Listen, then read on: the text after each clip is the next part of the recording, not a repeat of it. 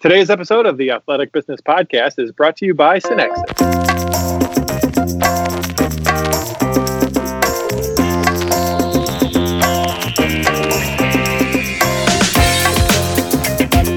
Welcome to the Athletic Business Podcast. I'm Andy Bird. I'm Jason Scott. And today we are back. Number one, Jason, right? It's been a while.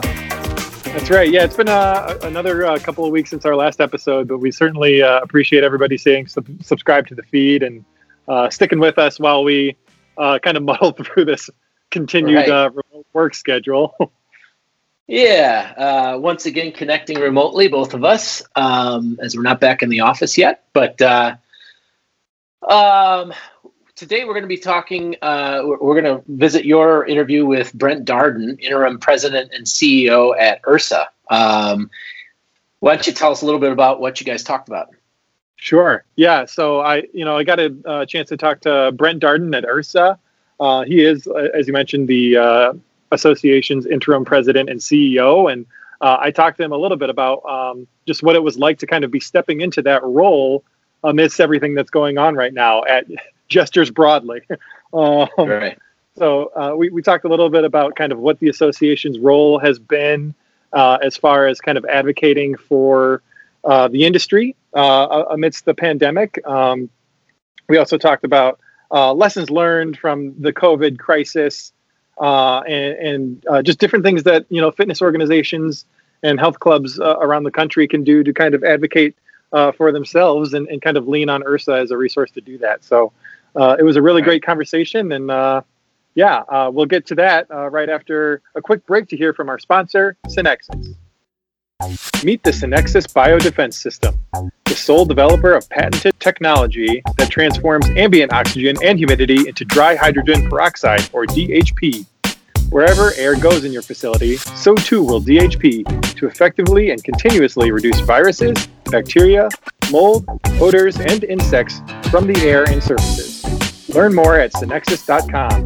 That's SYNEXIS.com.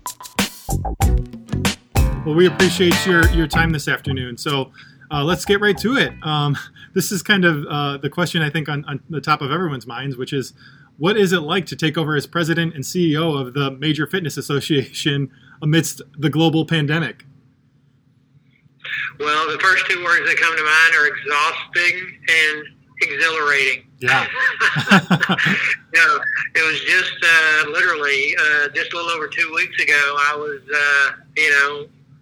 enjoying a pretty good life. But I've said many times, sort of a good mix of rewarding work and also rewarding work and purposeful relaxation. So, I had some free time and it was enjoyable. And now here I am thrust into the midst of this, not only taking over with very short notice, but also during the pandemic and crisis. So it's an honor to be asked, and I really appreciate the outpouring of support that I've continue to receive from so many colleagues, members of IHRSA and non-members, suppliers, club operators, et cetera. So, I couldn't be more thrilled to be here, and I'm anxious about what the future holds. Sure. Yeah, absolutely.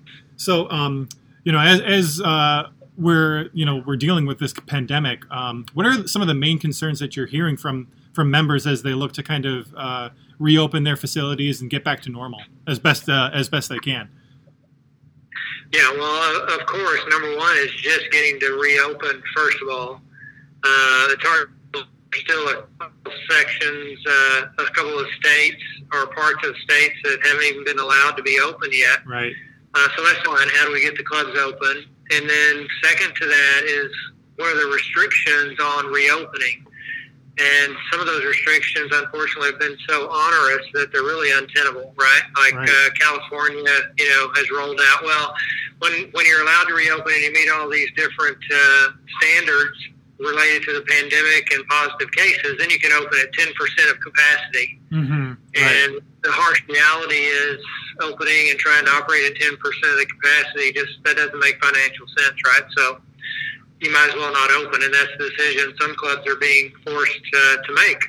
So, our efforts at IHRSA in the very recent history have been, how do we help get the message points out, get the research out to help clubs persuade, if you will, the politicians and the civil servants or the authorities in their area to let them get open, and then not only get open, be open with some reasonable expectations around restrictions. Sure. Yeah. So it sounds like you're really focused on doing a lot of advocacy work. What does that really kind of look like from the association's perspective? Well, some people don't even realize, we have many lobbyists that are working for us. So we have dedicated lobbyists in 7 of the states that tend to be the most active, if you will. And then we also have, I think, a team of about 7 to 9 lobbyists in D.C. working on the national level.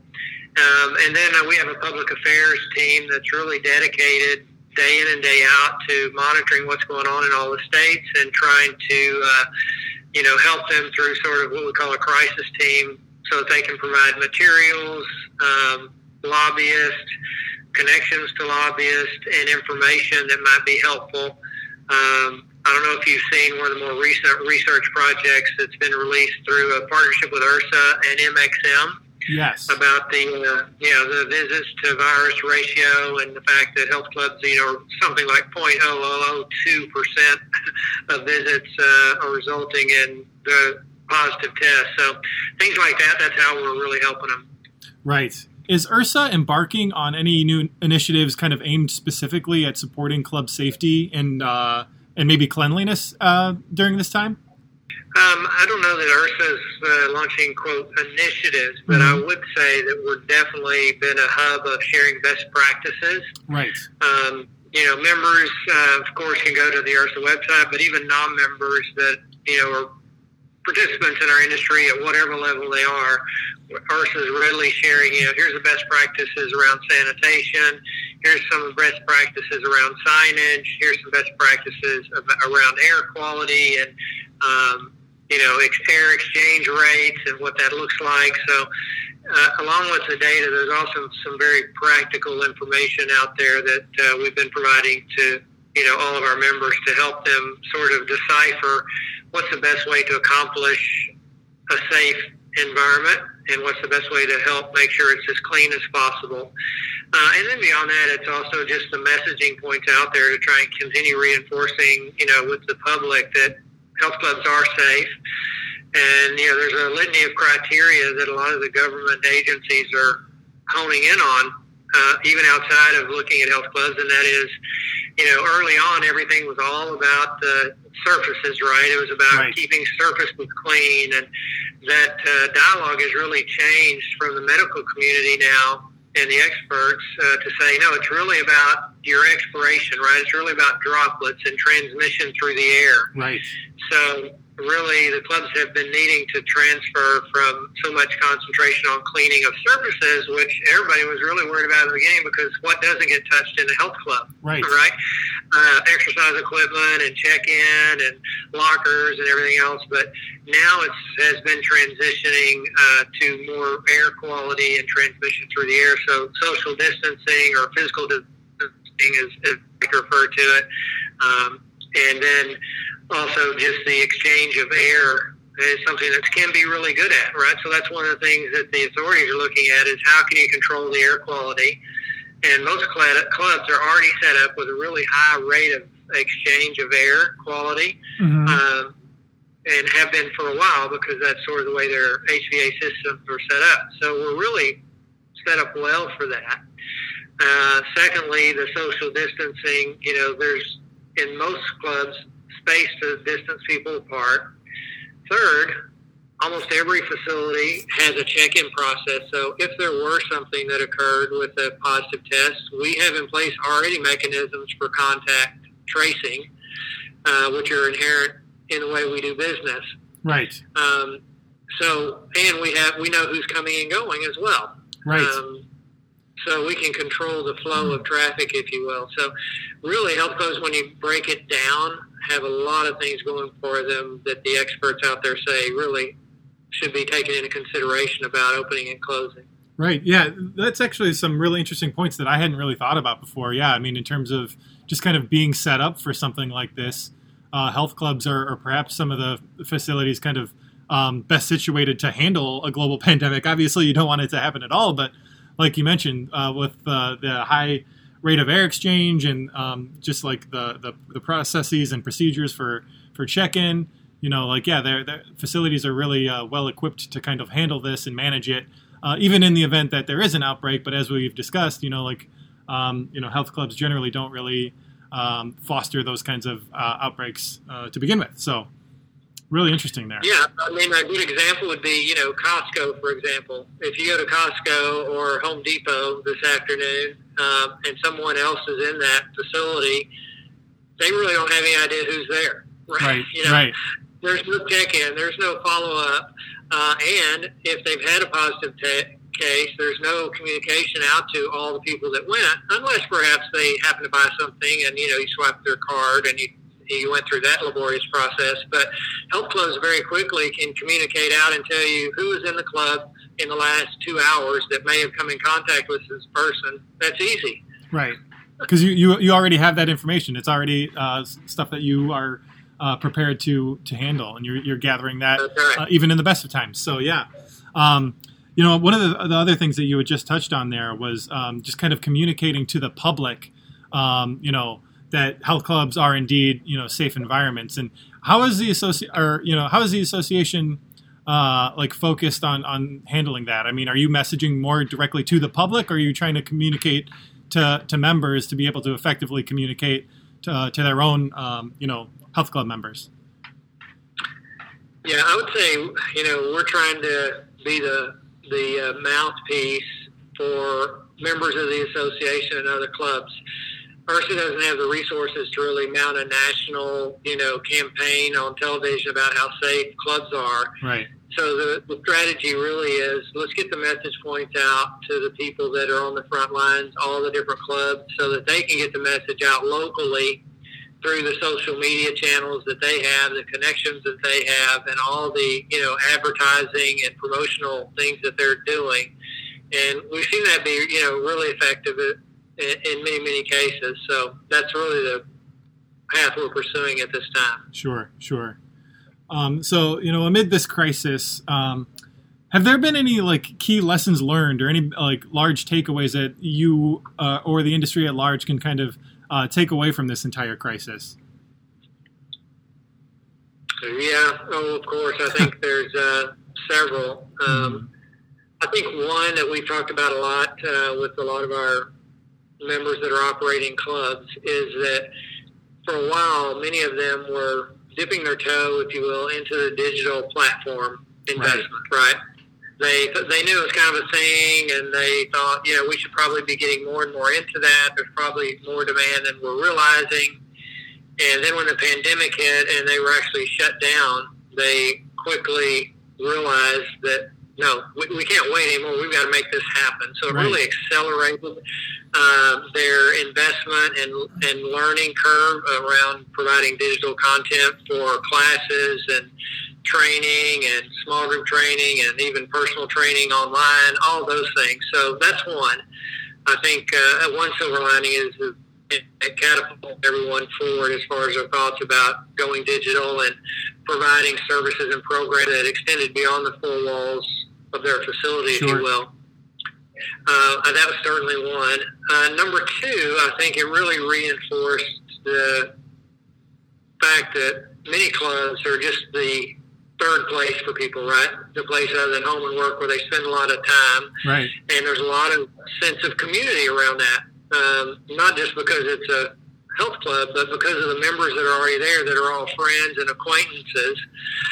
And they're part of this, tribe, if you will, that comes to the club at a certain time and does these certain things together. And particularly with all the isolation that we've been having, that's been reinforced again. So as clubs open up, I think you're going to see, even a renewed focus on building this sense of community for the members. Right. So that was number two. I'd say number three would probably be the whole sanitation and cleaning.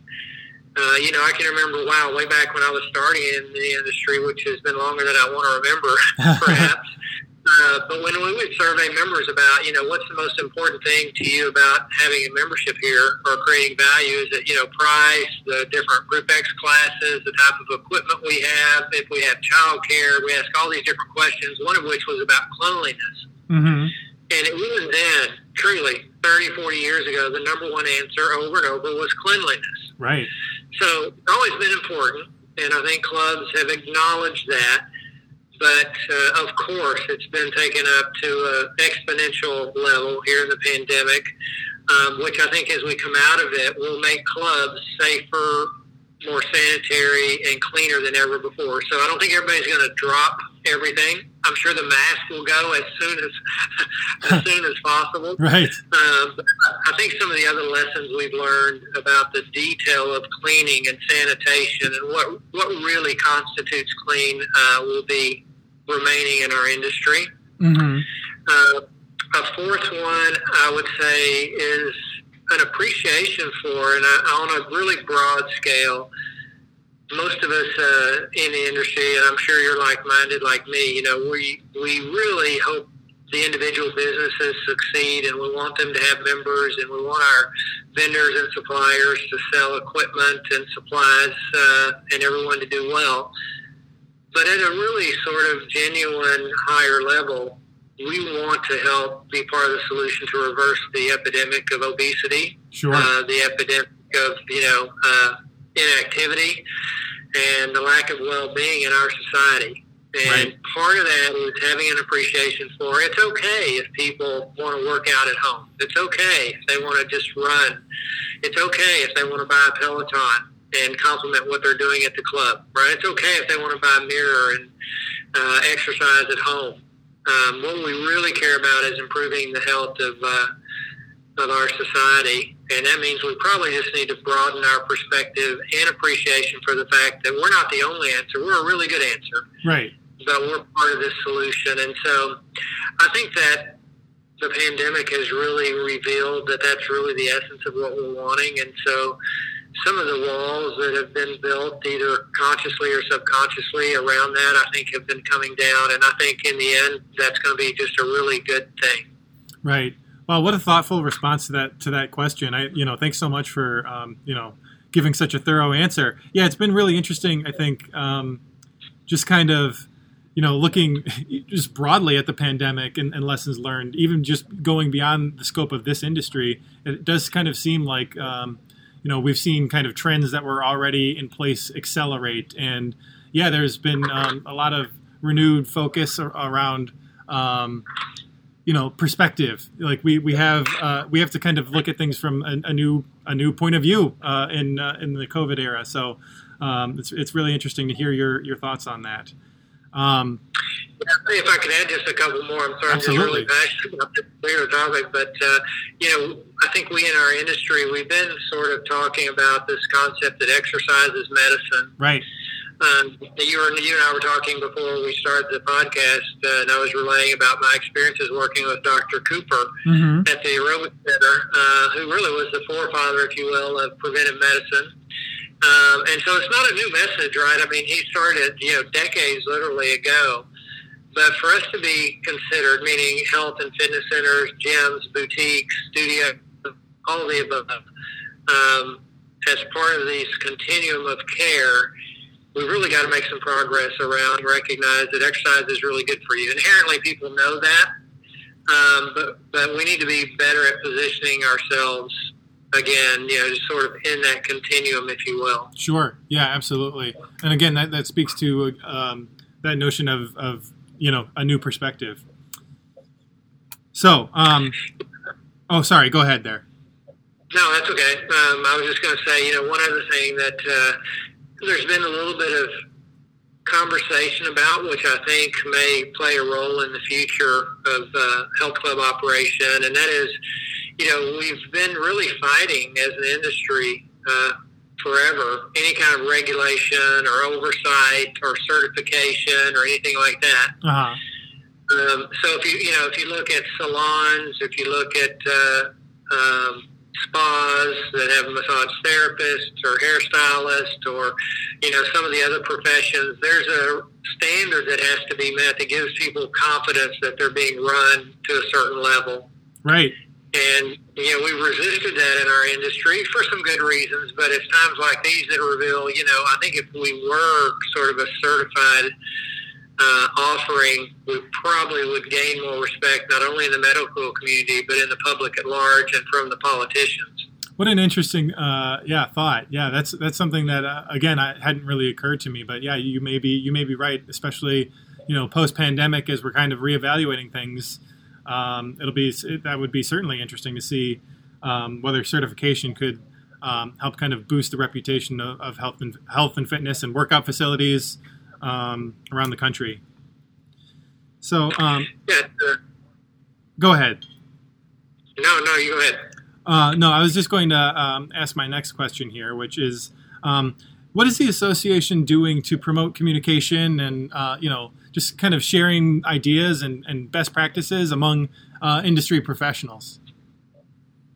Well, I think one of the unique things that we have really just launched here in the last month is these state alliances. Mm-hmm. I don't know if you've heard of those being formed, but they're alliances that are being formed in state by state, and currently they're loosely, it's kind of evolving of how you define an alliance, but it's around 16 to 18 states have some semblance of an alliance being formed, and it really is a diverse group. It's very inclusive, meaning it's for-profit clubs, it's non-profit clubs, it's independent operators, it's really big players, it's boutiques, it's CrossFits, it's martial arts studios, it's yoga studios, Pilates studios, cycling studios.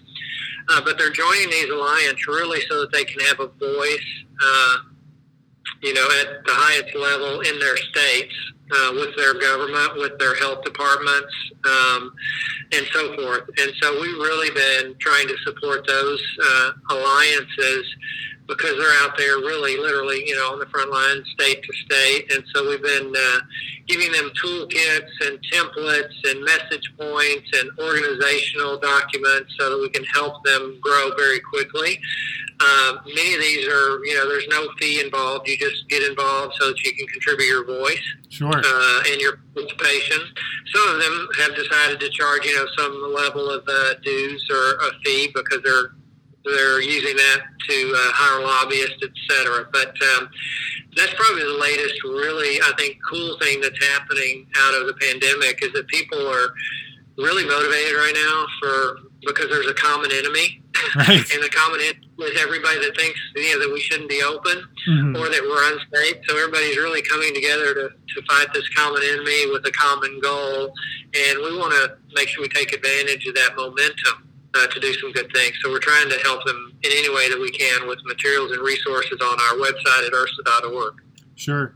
Yeah, and that speaks to something that you touched on earlier. Again, is maybe some of those walls that were put up between different segments of the industry, whether purposefully or just kind of arbitrarily. Like some of those things are starting to come down, and it's paying dividends for the industry. Yeah, exactly. Yeah. So final question for you is just related to the IHRSA show. So we missed being in San Diego this past year, but is there any update on what IHRSA is thinking about for the show in 2021? Well, we're having this interview about a week or 2 weeks early for me to give you that answer. Okay. I can say this. We are absolutely planning on having a convention next year in 2021. Of course, it's scheduled, as always, for March right now. I can tell you that we're evaluating if the need to possibly push that date back to later in the year because of the latest information around the pandemic. There's a lot of fear about, a new spike coming in the fall, which worries all of us, right? Right. And another consideration for us, for sure, is we have such a loyal following from the international community for the convention and trade show. Right. Really, every year, about half of our attendees are from international countries, and the restrictions on travel and so forth are making us a little leery, and just unsure. So we're talking to all of our constituents and trying to make plans. So everyone can expect an announcement on that here in the next 2 weeks. Well, we'll stay tuned, and we'll definitely keep our eyes open for an announcement on that front. Is there anything else that we haven't touched on yet today that you'd like to mention? Yeah, if I could just again speak to the collaborative effort, across the entire industry, even between athletic business, let's say, and IHRSA, right? We both put on really nice conventions and trade shows, and we appreciate you saying that. As I said, I've participated and have been to the AB convention and trade show many times over the years. There's a little different crowd that goes to both of them, right? There's some crossover, but I would say, we draw more of the chains and the major suppliers and more of the independent health clubs.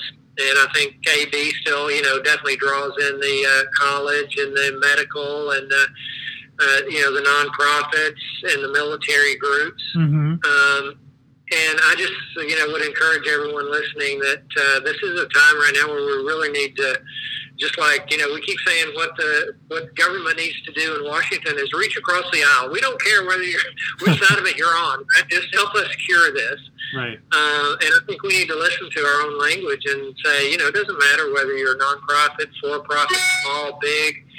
We all want to serve Americans and help them improve the quality of their life. And to do that, sometimes we just need to drop our guard a little bit, and wish everyone well and try and make sure everybody succeeds. So that would be my message. Well, I think that's a great note to end on. Brent Darden, thank you so much for joining us today on the podcast. Thank you for having me. I appreciate it. Athletic Business Magazine is a trade publication that 40,000 athletics, fitness, and recreation professionals rely on to find the tips, trends, and products they need to be successful. Want to join? Head on over to athleticbusiness.com/subscribe to get started or renew your free subscription. All right. Great conversation, Jason. A lot of interesting information. I know you had a couple of details that came through related to IHRSA after you talked to Brent. So if you want to fill people in on that. That's right. Yes. So as Brent referenced towards the end of our conversation, he was a few weeks away from being able to release this information at the time that he and I spoke a few weeks ago now. But IHRSA has announced a new location for the annual convention and trade show, and that's going to be September 20th through the 22nd of 2021, and that's going to be in Los Angeles. So good news for the industry. We're excited to have an opportunity, hopefully next year, to get back with our industry friends at IHRSA. So exciting time ahead. Always a great show. A couple of things internally here at AB. Just wanted to let everybody know the October issue is out, and we've announced all of the Facility of Merit Award winners this year. Pretty exciting stuff there and some neat facilities. Be sure to check them out either in the magazine or online at the site. And then also, I believe, in the next 48 hours, we should have the November-December issue put to bed, and that will hit mailboxes first week of November. So be sure to last issue of the extraordinary 2020. That's right. Yeah, going to put 2020 to bed with another really good issue. I'm excited to get that one in front of readers. Yep, absolutely. So I think that's it for today. But look for another podcast in the next couple of weeks. We're going to get a little bit more regular on this again. And what do you say, Jason? Next time, yeah. Shall I end with my tagline? Oh, please do. Until next time, take it easy. All right. Cool.